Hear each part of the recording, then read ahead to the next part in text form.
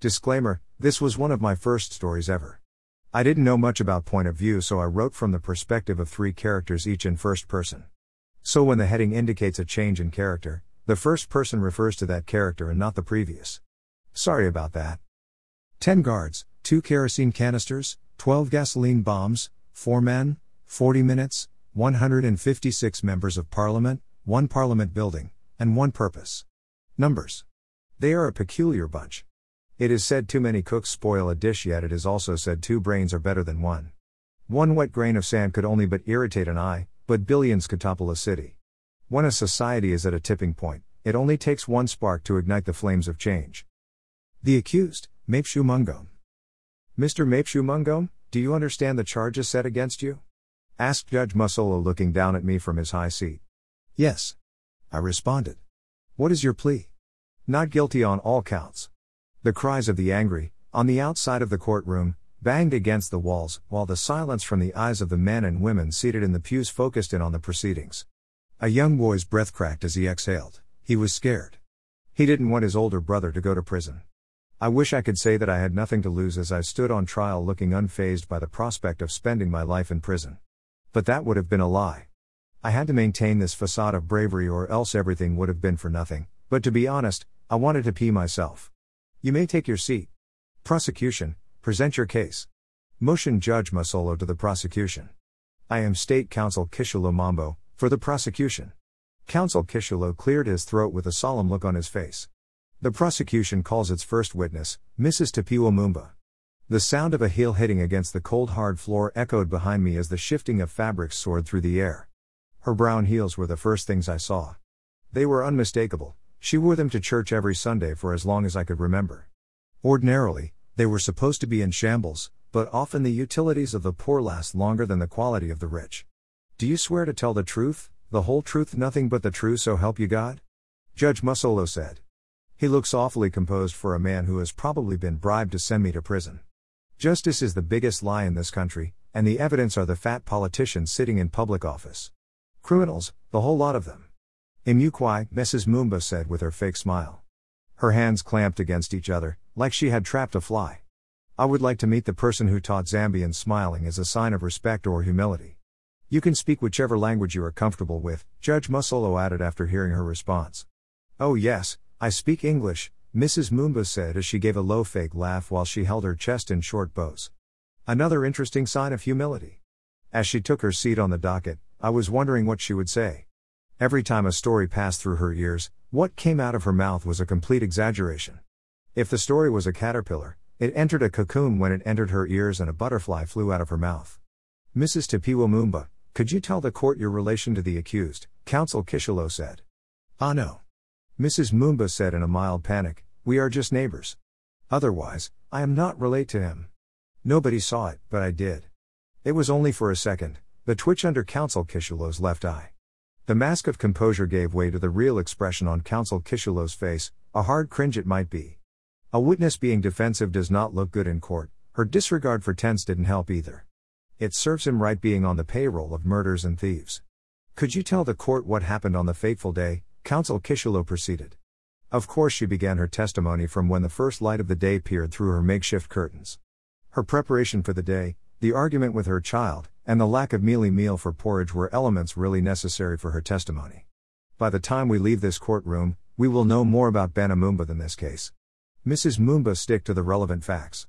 The court doesn't see how your missing genes assist this case. Judge Musolo interrupted. Sorry, Judge, I found my gene in the Bafa. Then I heard shouting outside. I went to see. Me, shocked, you guys Uja, busy shouting to his brother and mother. The mother crying so. Mrs. Mumba narrated with satisfied look on her face. The satisfaction of a professional gossip. What was the mother to the accused saying? Counsel Kishulo interrupted. Izakamba Adi, don't follow your father. Don't get involved. Budi umu guys Enzo Yenda Chabe. Elo, ever since he came from university, he has changed a lot, Samvela. Objection, my lord, character evidence is not admissible unless the accused puts his character in issue. Therefore, the witness statement on the accused character should be severed from her testimony, said Counsel Kimyebwalia. She was my defense lawyer, pro bono. Her skin was just like her sense of justice, flawless. Oh wait, she has a pimple. Is that another one I see? Her righteous naivety was the only reason she took my case while everyone else was smart enough not to risk their careers. But I'm not complaining. Sustained. Concentrate on what happened, Mrs. Moomba, said Judge Musolo sternly. My father once told me that in every tyrannical era, there are 3 types of people. Those not smart enough to see that they are being oppressed, those aware of it but are too afraid of change that they settle for tyranny, and those willing to die for freedom. My father wasn't the best of men, not the most educated. But I reckon, he would have thought Mrs. Moomba to be the first kind of people. I wish my father was one of them too, I reckon. Mrs. Moomba summarized her testimony as though it was a plea to get a criminal off the streets. Counsel Bwalya denied the opportunity of cross-examination. She probably thought the testimony wasn't worth her time. The first witness stood up, lightly fluffed her brown dress and left the docket. The echo from her heels' click against the tiles was slowly swallowed by the booing of the people gathered outside the courtroom. There was a huge turnout for the case. The prosecution calls its next witness, Mr. Chibwe Nyirenda, announced Counsel Kishulo. I turned back and pretended I wanted to see Mr. Nyirenda, but my gaze wandered to its real destination. The tiny strands of hair that laid flat on his scalp, freshly shaven hairline. Mum made you cut your hair for this? His eyes were glassy as a light beam poured into the courtroom. His hands were clenched into fists and his shoulders slouched. There was a restlessness in him, revealed by his fidgeting. My little brother was worried. I am from your average Zambian home, the urban poor. We had just enough to survive and not enough to do much else. I only managed to go to university because of a student loan while my brother relied on what was left after the rent and bills was paid for his education. Despite these harsh conditions, my dear Kaza still thrived in the sciences. Mapeshu. A scream would come from the bedroom. I was pulled out of my book again. I got up and headed to the room I shared with my little brother. What do you want now? I need you to hold this motor for me, he said, completely oblivious to the fact that I was doing something, or maybe he didn't care that I was. I pushed down a tiny metal protruding from the motor. He screwed down the tack onto a plastic platform that was broken from a toy car. On the front of the motor there was a gear, and on the back, there were plastic propellers delicately glued to another metal protrusion. At the end of the plastic propellers were strips of white manila paper. Done. Do you like it? My little brother said in a joyous tone, as he drew all his teeth out of his mouth in a wide smile. Well, it looks interesting, but what is it?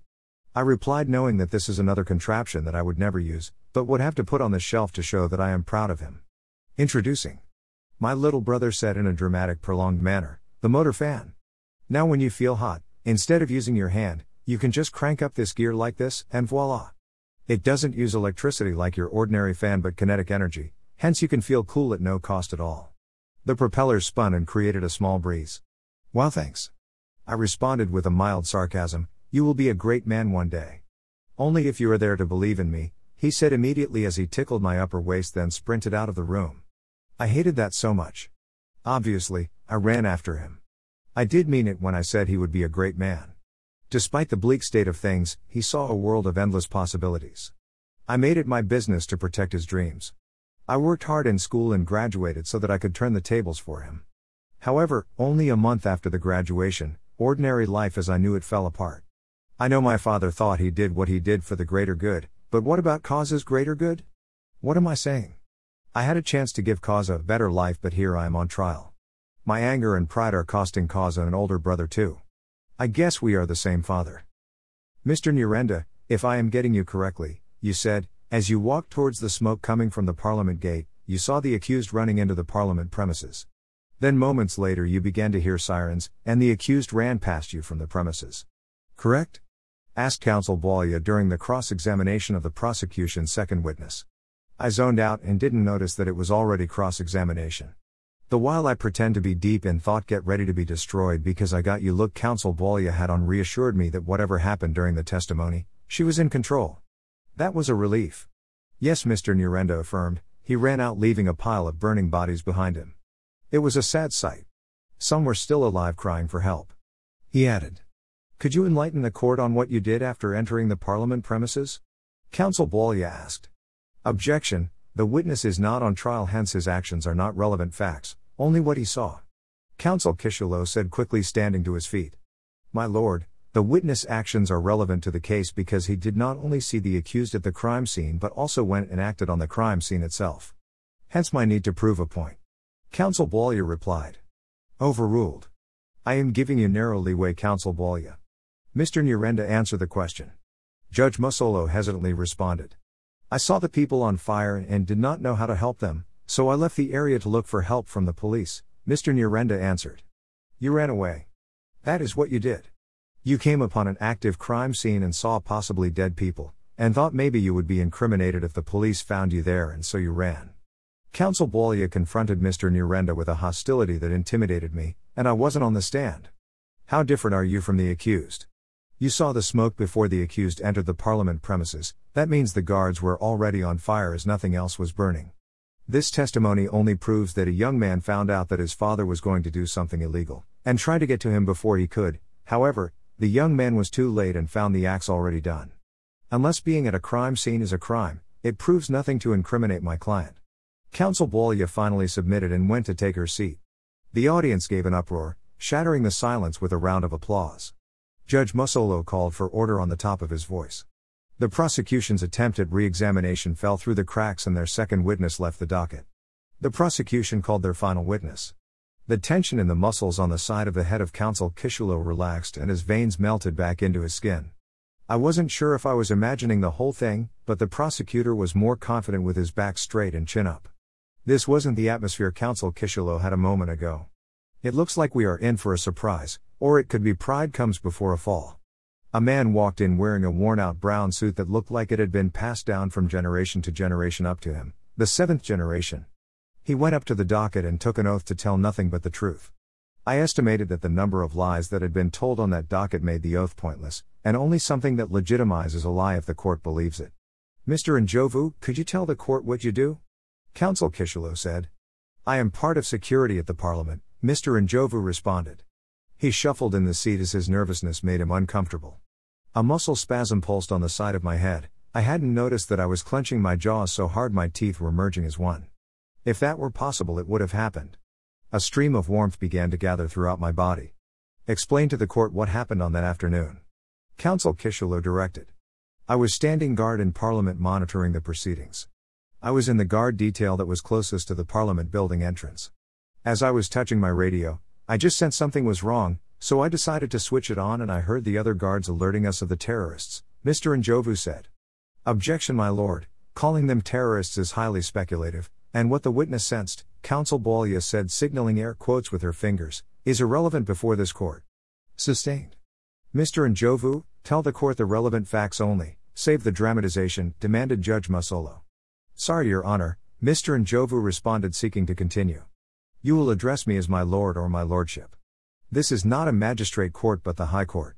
I would have expected the prosecution to have mentioned that during their deposition of you, Judge Musolo corrected Mr. Njovu. Sorry, my God. Oh, I mean Your Highness. Your Majesty? Mumbled Mr. Njovu.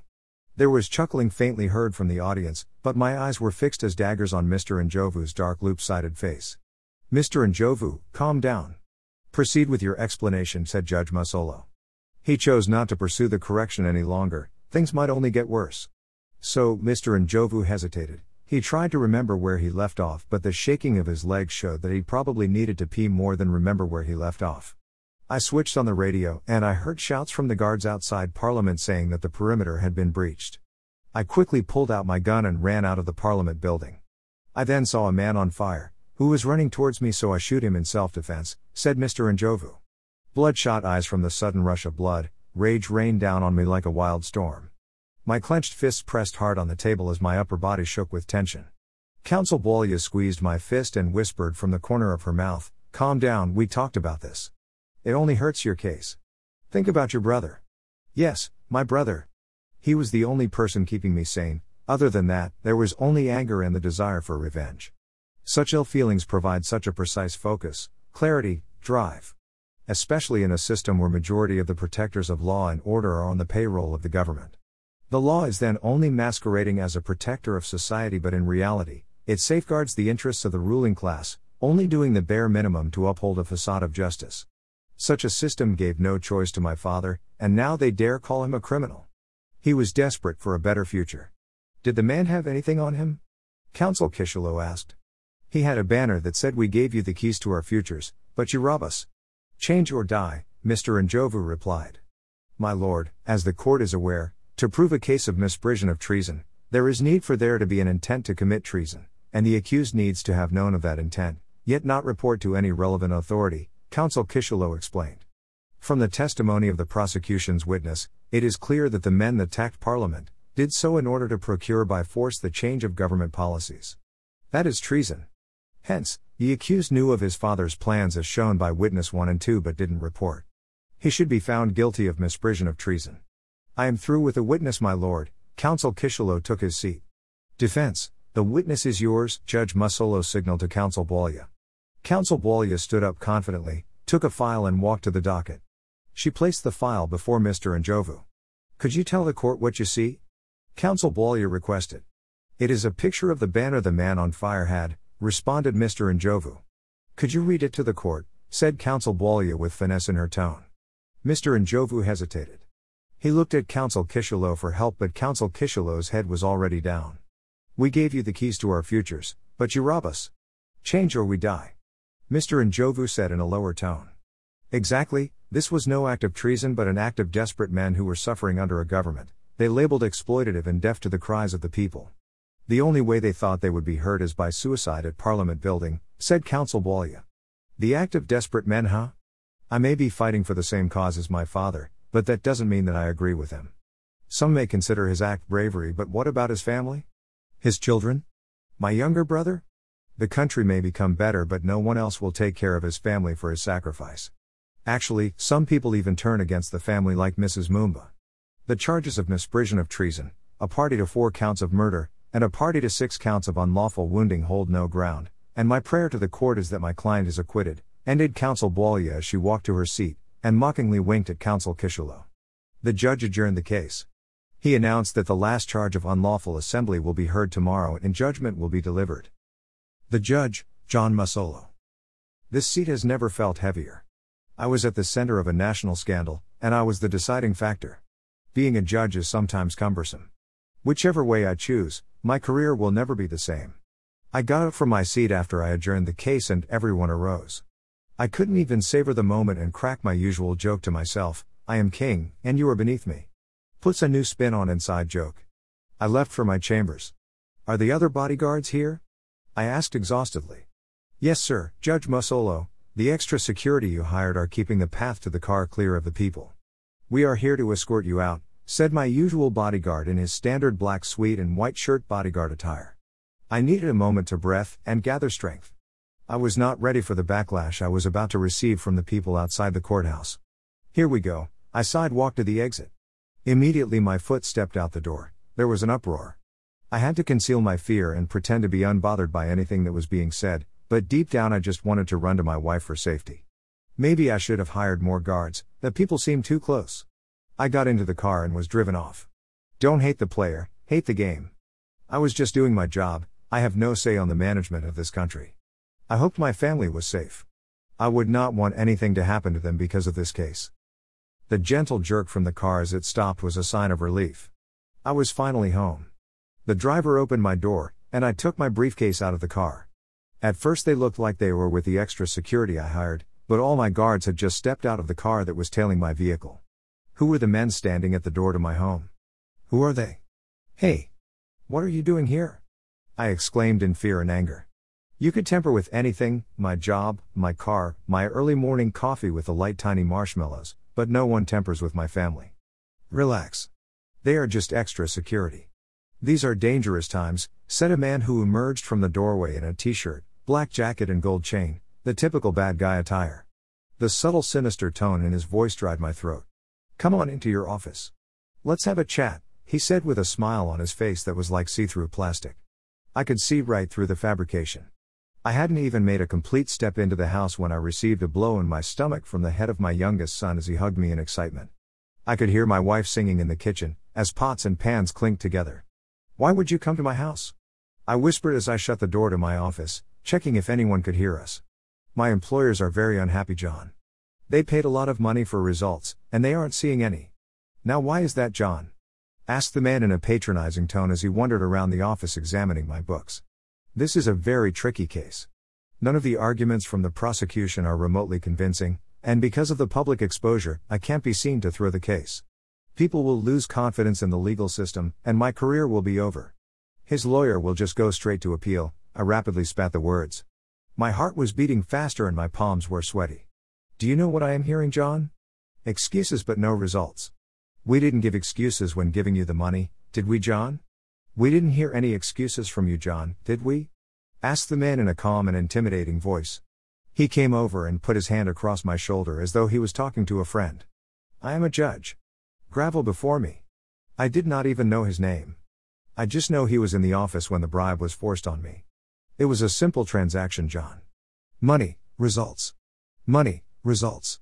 We gave a whole lot of money, John, where are the results? The man added as he slowly raised his voice and squeezed my shoulder muscle, making me slowly fall to the ground until I was on my knees. I tried my best not to shout and alarm my family. How dare he do this to me? I am a judge, for crying out loud. Ouch. It hurts. I like you, John. You do as you are told. So here is what you are going to do. Tomorrow, you will sit on your mighty chair, and declare the delinquent guilty of whatever, and sentence him for a long time, he said as he pushed me in a chair and bent down to look straight into my eyes. My employers want him off the streets, John. The march can't happen, John. If it does, my employers will be out of their government jobs. And they do not want that. So do your job or else you will be the only one left talking in this house, John, the man said as he went into the living room, and praised the aroma from the kitchen. What have I gotten myself into? Defense counsel, Kimi Abwalia. My client had grown on me. People may see a threat to their authority, a criminal, a zealous leader seeking for change, or a freedom fight, but I see him. He is hurting, not only about his father's death but also the fact that his younger brother will have to grow up without a father and possibly a brother. Yet, he still finds the strength to make me laugh, or ask about how I am doing whenever I visit him. He is a kind soul, but he is also angry. You understand that this case has nothing to do with justice? This is a typical case of the government suppressing the opposition. I raised my voice in frustration. I wasn't going to allow injustice to happen on my watch anymore when I, Kimi Abwalia, was called to the bar. Easier said than done. I know, said Mapeshu. His calm demeanor irritated me even more. I have managed to clearly prove that the prosecution has no case on the previous charges, so much so that for the judge to rule against us, it would be clear that he was bribed. And I assure you, he was, I said as I tried to reason with Mapeshu, trying to make him understand that I could only help him if he was willing to cooperate. The cross-examination, when he is on the stand, will be a bloodbath. They will get you on the charge of unlawful assembly. It is easy for them to twist it because of your speeches. Just explain your words away, say that they were theoretical and scholarly, and not literal. I pressed him harder even after his sixth refusal. You are asking me to be a coward, said Mapeshu. No, I am asking you to go home. I am asking you to be free and not suffer injustice. I care about you, Mapeshu. You have a bright future. A law degree from Munza, for crying out loud. Don't throw it away because of pride. What about your young brother and? I added. Pride? Interrupted Mapeshu. You think this is all about pride? He asked rhetorically. No, this is not pride. This is sacrifice. This is for every mother who can't send her kids to school, and the mourners who sit by the roadside because of the death of their relative due to lack of health care. There was a prolonged silence as he paused. Pride? If I water down what I preached, the people will throw in the towel saying, the system got another one, nothing will change, he said as tears fell from his eyes and he shook back and forth in his chair. This system killed my father, and is robbing my brother of his future. Pride? This is not about pride, Mapeshu said, sniffing his nose and clearing his throat. Besides, I am already too deep in this matter to turn back now. I wish things were different, but wishing only wastes time in reality, Mapeshu said, wiping away his tears with his sleeve. I was seated in the court the next day of the hearing, and I was watching witness after witness going on the docket, explaining Mapeshu's messages of radical change by the power of the people. How Mapeshu scheduled a march to submit a bill to Parliament that will call for the auditing of government, and the adding of clear transparency and accountability clauses. Full-blown investigations of each government office to see how funds are being utilized. Records, documentation, everything will be exposed. Probably the main reason the ruling party want him off the street. He preached that the people should take their rightful place in government. Government is not a group of politicians, it is the people. Government of the people, by the people, for the people. He preached that we were slaves under our own people, that we worked tirelessly, and that our proceeds were deducted by tax that was only pocketed by the so-called leaders in the end. We need to fight for true freedom. We need to be brave for our children's children. On and on the witnesses went. Inspector, were you notified of all the meetings the accused held? I tried turning the tables in cross-examination, but I knew my efforts were futile. Did he cause the group of people to immediately breach the peace, or his words were just strong? I persistently asked each witness. I watched as Mapeshu took the stand, and unshakably not deny any of the testimonies. He went even further to explain how what he said was a call to action to the nation. His bravery in the face of adversity was one to be admired. I have heard the arguments from both counsel from the prosecution and the defense. In my considered view, the accused did notify the police of every meeting, and held all the meetings and gatherings legally, Judge Musolo said, then paused and nervously swallowed. For a few seconds his eyes shifted to the back of the court. When I turned, a man in a gold chain and white t-shirt sat in the back. I wondered if it was him the judge was looking at. However, a lawful gathering can be turned into an unlawful one if they breach the peace. The march to Parliament scheduled for the day after tomorrow is going to be a breach of peace, Judge Musolo said and took a heavy breath. Therefore, the accused is found guilty on the charge of unlawful assembly and is sentenced to 5 years imprisonment, Judge Musolo announced as the audience went wild. The shouts for silence from the judge did little to calm the audience. The anger from the people shattered the walls and shook the courtroom. They finally yielded at the raising of the hands of Mapeshu after the judge gave him a chance to speak. There was complete silence. He stood boldly and said, "If this is the price of freedom, then I am willing to pay. For all the suffering and injustice done to our beloved country, what are you willing to pay? Take heart, brothers and sisters, the pain only lasts for a short while but the victory for a lifetime. They are trying to cut off the head of the snake to stop the change. But I know, society is not a snake." His young brother then dashed to the front with tears in his eyes, begging them not to take his older brother away. Mapeshu leaned towards him, grabbed his hand and said, "You are greater and stronger than you think. Keep the fire burning. A lawyer is to be composed in court. It is professionally mandated. But I couldn't hide it, my anger, my rage. It is one thing to aspire to stop injustice, but it is another to watch it happen right in front of your eyes. I am sorry, Mapeshu, I have failed. I have failed to stop an injustice." The courtroom guard seized Mapeshu and took him away. My heart sunk at the sight of all this. Despite the applause the audience and the people outside the courtroom gave me, all I could do was walk away and head home while an innocent man went to prison. I am pathetic. I tossed back and forth on my bed, struggling to sleep. The next morning was quieter, only people on the TV criticized the judgment. While people outside went about like it was an ordinary day. Mapeshu sacrificed everything for this nation, and this is how they repay him? What am I even saying? I am in the comfort of my home, while Mapeshu rots in those filthy cells. I am just like the rest of them. No, I wasn't going to be one of them. I wasn't going to let what he fought for die. I got dressed and went to court. I lodged in an appeal for the case, and returned home to prepare for the march the next day.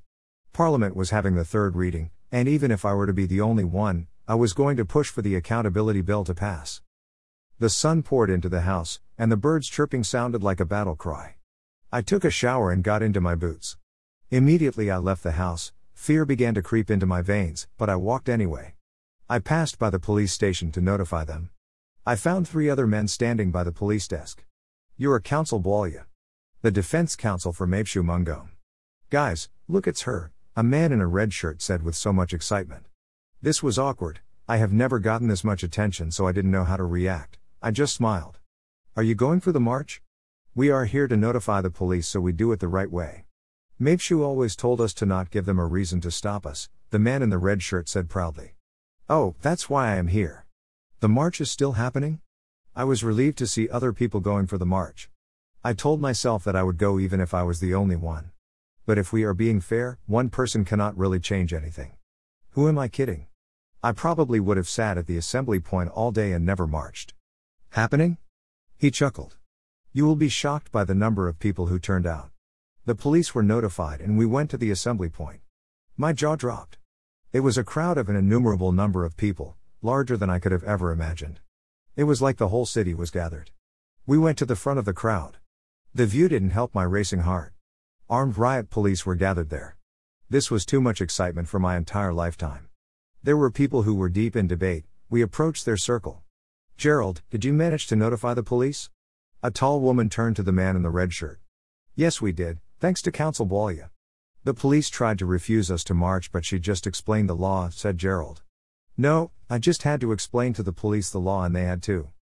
A megaphone from the police silenced the chatting, "Go home. If there is any confusion caused, we will open fire." We all paused, not knowing what to do, except for a little boy that pushed through the crowd with a placard pressed to his chest. Completely fascinated, I followed to see where he was going. The little brave boy stepped through the front line and took a few steps forward. He stopped, took a deep breath, raised his placard and turned briefly to face us. His face tried to mask his fear, but we could see the placard shaking. "I won't let the fire stop burning," it read. He began to march, and with that show of courage, everyone began to march. That little boy, like father, like brother, like him. The end.